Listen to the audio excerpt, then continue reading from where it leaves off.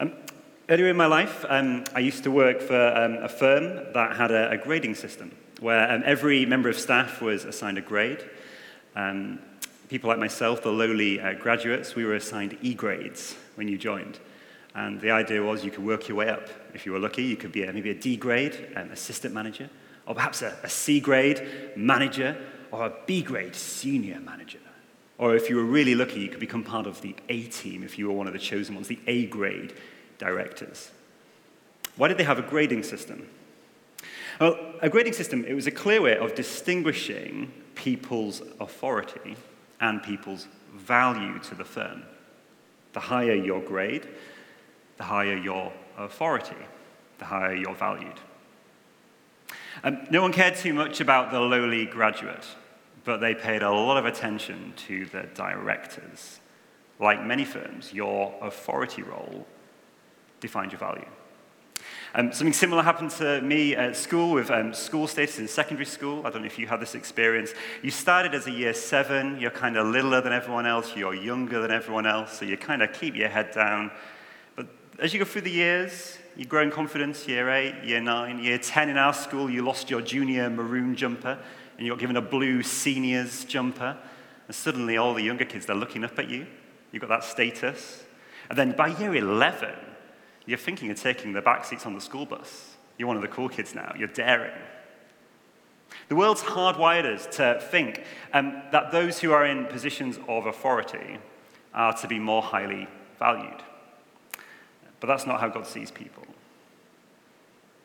For God, your role does not define your value. It's God that defines your value. We're dealing tonight with an idea that is radically counter-cultural to modern ears, as it was in Paul's day, as it happens for different reasons. And to prepare us to hear those words well, I'd just like to begin by taking us back one verse, to verse 17. So it'd be help if you have that passage open on page 984, to go back to verse 17, which reminds us that Jesus is the sole Lord of everything. Whatever you do, in word or deed, do everything in the name of the Lord Jesus, giving thanks to God the Father through him. Why everything in the name of the Lord Jesus? Well, Colossians, up to this point, it's been continually pointing us back to the supremacy of Jesus. The Jesus who made the world, who holds it all together, who is now seated on a throne in heaven. We keep getting pointed back to Jesus, the one who triumphed, the one who is the head, the one who is above, and will one day come back and be seen by everyone in all his glory. Colossians has been building up this big picture of Jesus for us. And Paul has been trying to persuade us that we have everything in this Jesus, this big picture of Jesus. And now he's beginning to show us that if we follow this Lord of all, and we have a personal relationship with him, it's inevitably going to flow through into a tangible life lived for him, a life changed by his lordship over all things. Sometimes I wonder whether we think aspects of our lives are just too ordinary and too mundane for Jesus to care about. For example, does knowing Jesus have any impact on how I conduct myself at the breakfast table tomorrow morning? Or at 9:30 when I walk into my office, or when I sit in a classroom? Does knowing Jesus change how I treat my spouse and my children and my boss and my teacher? And if so, how? Hear the words of verse 17 again with a slightly different emphasis. Whatever you do, in word or deed, do everything in the name of Jesus, giving thanks to God the Father through him. Knowing Jesus is not an exercise in vague spirituality. Knowing Jesus is practical. It's transformative. Knowing him is going to change what I say and what I do on a Monday morning, wherever I find myself. It's amazing how one letter in the Bible, it can move from reflecting on how the whole universe runs and then drive down into the implications for how I conduct myself at the breakfast table tomorrow morning. A right view of Jesus' lordship, it connects those two ideas. It connects the way the whole universe runs, the way he runs the whole universe, and the way he runs the ordinary day-to-day happenings of my life. All things are done, the big and the small, for the glory of Jesus. Now, with that in mind, let's come back to the verses we had read, verses 318 to 4:1, page 984. Notice, like verse 17, the basis for everything that is about to follow is Jesus' lordship. How many times, if you look down at those verses, how many times can you see the Lord mentioned in those verses? Verse 18, the wife is to submit as is fitting in the Lord.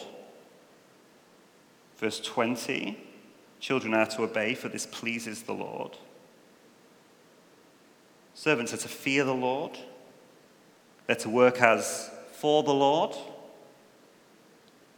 The Lord is the source of the servant's inheritance. They're serving the Lord Christ. And then in 4:1, that word translated masters, it's there for making a point to household masters, but you could equally translate it as Lord. It's the same word. It could read, Lords, treat your bondservants justly and fairly, knowing that you also have a Lord in heaven. All these relational dynamics for the household, they're undertaken in the name of the Lord Jesus. It's his creation, his pattern, his glory. Let's try and remember that with humble hearts as we hear something that's radically countercultural and truly beautiful as a set of teachings. And I apologize in advance, we're not going to make it to the end of the verses. I think there's just too much to say. But hopefully we'll lay enough groundwork for the principles to be clear. So in our reading, we have principles set out for 3 pairs of relationships. We have husbands and wives, we have parents and children, and we have household masters and servants, as there would have been in Paul's day. So these are the people who lived at home, and Paul was writing this letter. This is who lived at home. This is the household unit, the economic unit. And this letter is written to Christian households. And we know that because he's frequently mentioning the Lord as the basis for everything they're to do. I'm going to touch briefly at the end on how we might think through a situation where there's a mixed believing, unbelieving household. And we'll come back to that at the end. But verse 18 to 19, that's where we're going to spend most of our time. Wives, submit to your husbands as is fitting in the Lord. Husbands, love your wives and do not be harsh with them. Let's just be honest, the word submit goes down like a lead balloon to modern ears, doesn't it? I'm going to argue, hopefully though from the scriptures, that this proposed relationship between husbands and wives is indeed good and it is beautiful. But that said, I want to start by making 3 brief negative comments about that word submit to clear away some of the debris of modern misunderstanding and objection to hopefully make way for us to hear the positives. Firstly, the instruction towards wives to submit in verse 18, it's a different word to the word obey given to children and to bondservants in verse 20 and 22 respectively. The word obey, it carries that strong authoritative sense of do as you're told. As you might expect of a child or a servant, they have that role. Whereas the submit verb, it carries that sense of be willing to submit yourself. And related to that, secondly, notice there is no counterpart command on the part of the husband to force submission. This is not forced subjection. It does not justify abuse. This is an instruction to Christian wives. Christian husbands, your instruction is to unconditionally love your wife. You are not to force anything. Thirdly, notice that submission is to be in the Lord. That is key. We might say something like this: submission in a manner that is fitting for those who belong to the Lord, which is a significant limitation on the instruction. The wife is not to submit blindly to anything. This is not a call to be a doormat. Let's just be really clear on that. This is a call to submit in the context of being a faithful disciple of Jesus. submitting to things that are pleasing to Jesus. It's a call to a wife to know her scriptures well, to be well versed in the teachings of the Lord, to be able to discern what is indeed pleasing to him. And that makes this teaching truly empowering as an instruction when it's understood well, because it's a call for wives to strive for Christian maturity. How else will you know what is fitting in the Lord? How else will you know what is fitting for those who know the Lord if you don't know his word? So wives, read the Bible, pray about it, live it out. Don't submit blindly to anything. Now, it is easy with a verse like this to preach a sermon, or indeed it seems to write a commentary that spends its entire time telling you what these verses don't mean rather than stating what they do. I had a similar experience this recently. My father-in-law took me to a popular hardware store locally known to some of us so we could get 10% off with a special card that he has. But have you ever heard a more caveated headline offer? 10% off if you're over 60 and you've applied for a loyalty card on a Wednesday and you're picking up in store and you're buying a gardening product. I'm just surprised they didn't add, and you're wearing blue. As it happens, my father-in-law was over 60 with a loyalty card on a Wednesday, and we were getting a garden fence, which just about qualified for this offer. But man, did the stars really have to align for us to get that 10% off in the bag. But hopefully you see my point. If you caveat something too much, it's not really there at all. And likewise with this passage, I want us to feel the impact of the verses and the instructions before we start looking for the exceptions. I think I would have failed mightily if we went away tonight having caveated these difficult verses out of existence. It's worth saying that when Paul gave these instructions to Christian households, they gave incredible value and dignity to wives and to children and to servants in an otherwise male-dominated household culture, where role and authority had culturally determined a person's value and their dignity. Let me ask you this. If someone is in a position of authority over somebody else, are those two people still of equal value? Is a wife as valuable as a husband? A child as valuable as a parent? A servant or a worker as valuable as a master or a boss? Jesus says yes. He's the Lord of all. Remember where we started. He's the Lord of all. It's Jesus who bestows value and dignity in all of us. We're all made in the Lord's image. And it's verse 24 that reminds us that it's from Jesus from whom we receive our inheritance. Our roles don't define our value. It's Jesus. We might ask whether we think Jesus himself is any less than God fully divine. What do we make of him submitting to his Father in the Garden of Gethsemane? He says this, "Father, if you are willing, remove this cup from me. Nevertheless, not my will, but yours be done." Jesus in the garden, he willingly submits to his Father while maintaining all the dignity of God, all the status of God. It is a good and a beautiful submission that Jesus models to us. If Jesus himself submits, then why would submission in any faithful Christian relationship denote any less value or dignity in either party? I think it's actually wider society that's convinced us that role defines value. And I think we see that in the career ladder with those grades, the increasingly lucrative pay package as you go up to show your value to the firms. We see it in celebrity culture, social media influencers who we put up on a pedestal, people who are valued more highly because of their roles.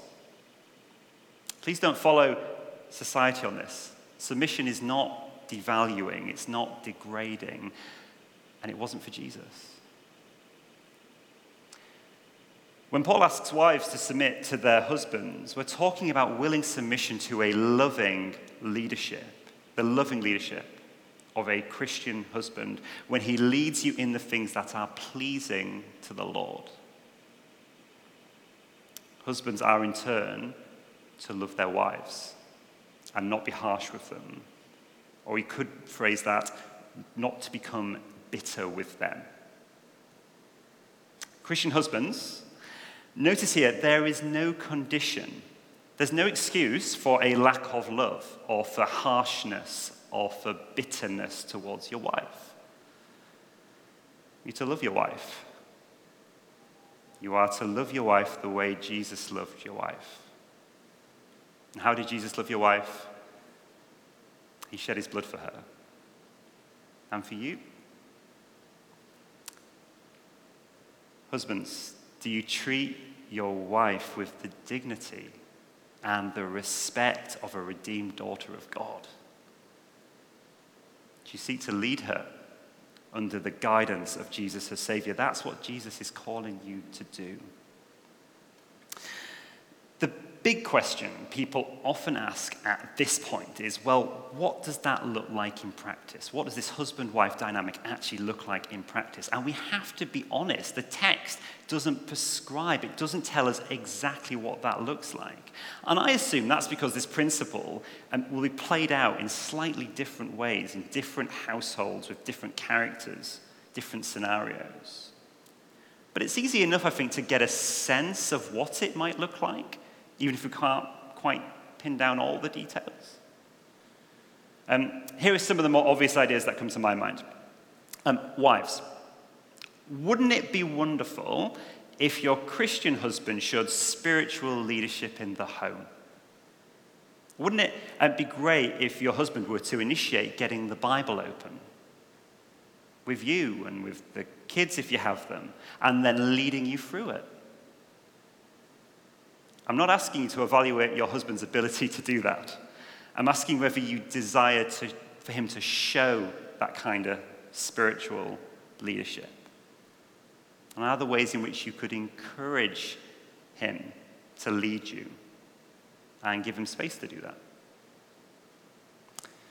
that? There might be times where you instinctively want to take the reins.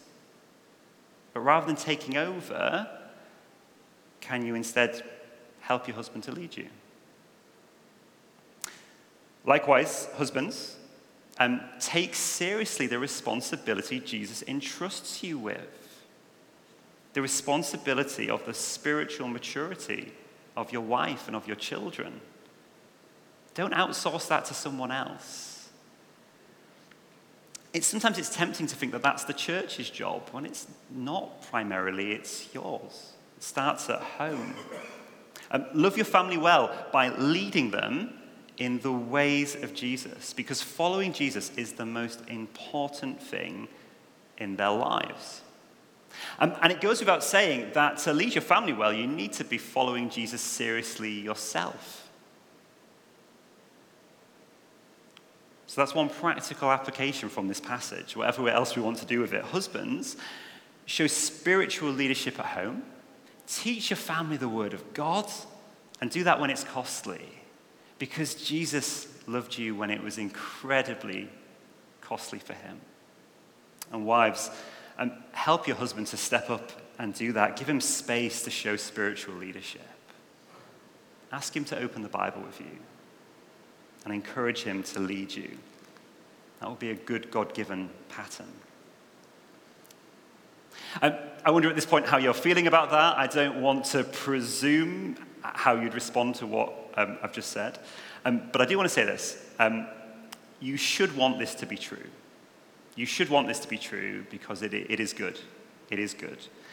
Verse 18 and 19, they push really hard against any theology that wants to minimize the good God-given difference between men and women, between husbands and wives.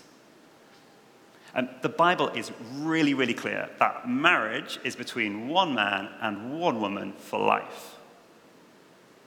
And this passage makes it really clear that husbands and wives are not exactly the same. And therefore, they're not interchangeable. And you don't want them to be interchangeable. Consider the normalization in our society of same-sex unions, of transgender ideologies in Western culture, and in some parts of the Church of England. It is a teaching that is fundamentally eroding the God-given goodness of maleness and femaleness, falsely teaching us that the roles of husbands and wives, of men and women, are completely interchangeable, which they're not. That view is not compatible with the Bible's teaching. In the beginning, male and female, he created them. That's Genesis 1, right at the beginning. Why male and female? Because they complement each other. They're both necessary. They both have an essential role. They both have a dignity about them. They're not interchangeable. We need the roles of men and women, of wives and husbands. They're both good roles. It's worth saying, as an aside, if you're hearing me say this and you're struggling in any way with same-sex attraction or something like gender dysphoria, we're really glad that you're here. We're really glad that you're listening. And we genuinely love to talk to you about that and help you with those things. Please do come and talk to me about that if you'd like to. I'm very happy to talk to you about that. But before we draw to a close, I want to address a couple of further points of application on verses 18 and 19. That is, when either husband or wife is not a believing Christian.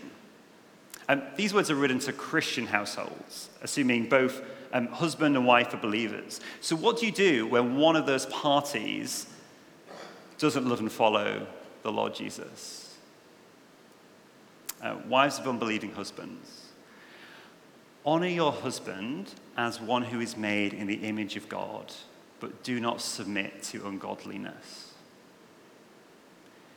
The instruction here, as we've seen, is to submit as is fitting for those who belong to the Lord. Look at verse 18 again. As is fitting in the Lord. So never do anything that impinges on your Christian morality or goes against the teaching of Christ in his word. In addition, if you experience any kind of abuse, be that physical or verbal, get out of there. This passage does not bind you to submit to ungodliness. That is not how it functions. It should not be used for that purpose. Husbands of unbelieving wives. If your wife won't submit to Jesus and you're leading of her spiritually in Jesus, you cannot force her to do so. Your command here is to love her nevertheless. And that's going to be really painful at times. Let's just be honest about that. It's going to require love and grace and forgiveness. And it will only be possible by remembering that whilst we were still sinners, Christ died for us. Christ died for the ungodly. But once again, there is no room for abuse on either side, in either direction, and neither command to husband nor wife cause either party to tolerate that.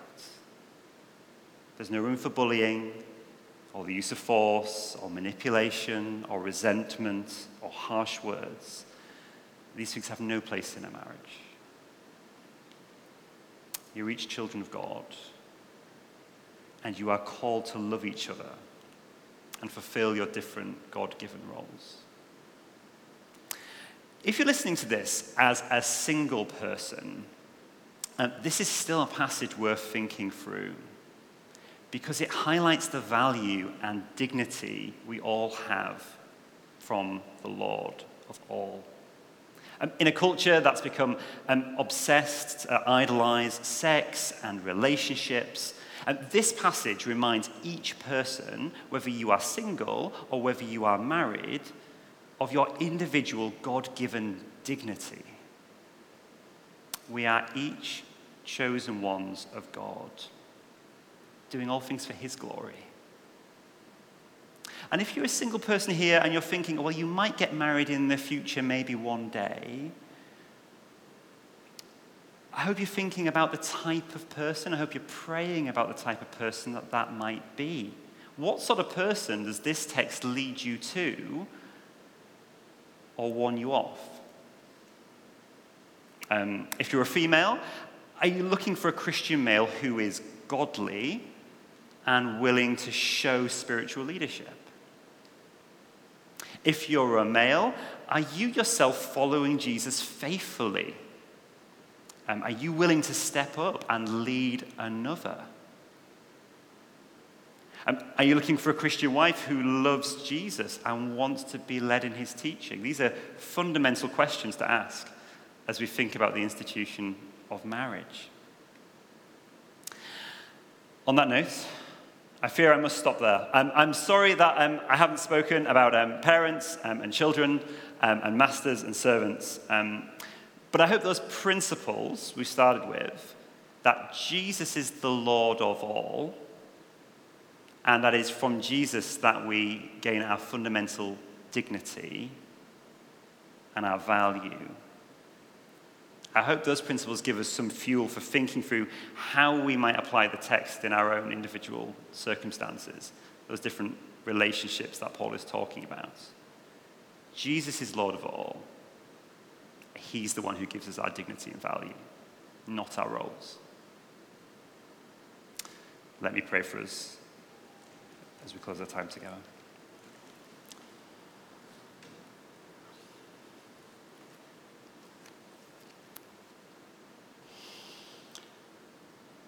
Jesus, we thank you that you are the Lord of all.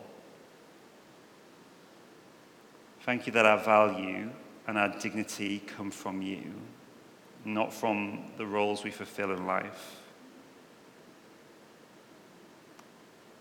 As we reflect on your lordship, help us to see the tangible outworking of your lordship in our life, in our words and in our deeds.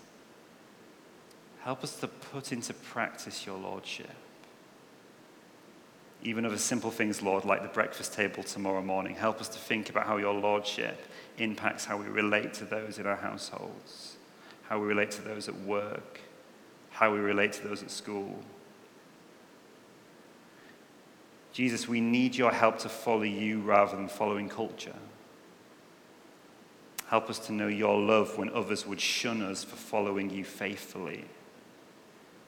Help us to be brave. Help us to be faithful. Thank you, Lord, that your words are good, and that your instructions for our lives are good and they are pleasing to you. Help us to take your truths into our lives.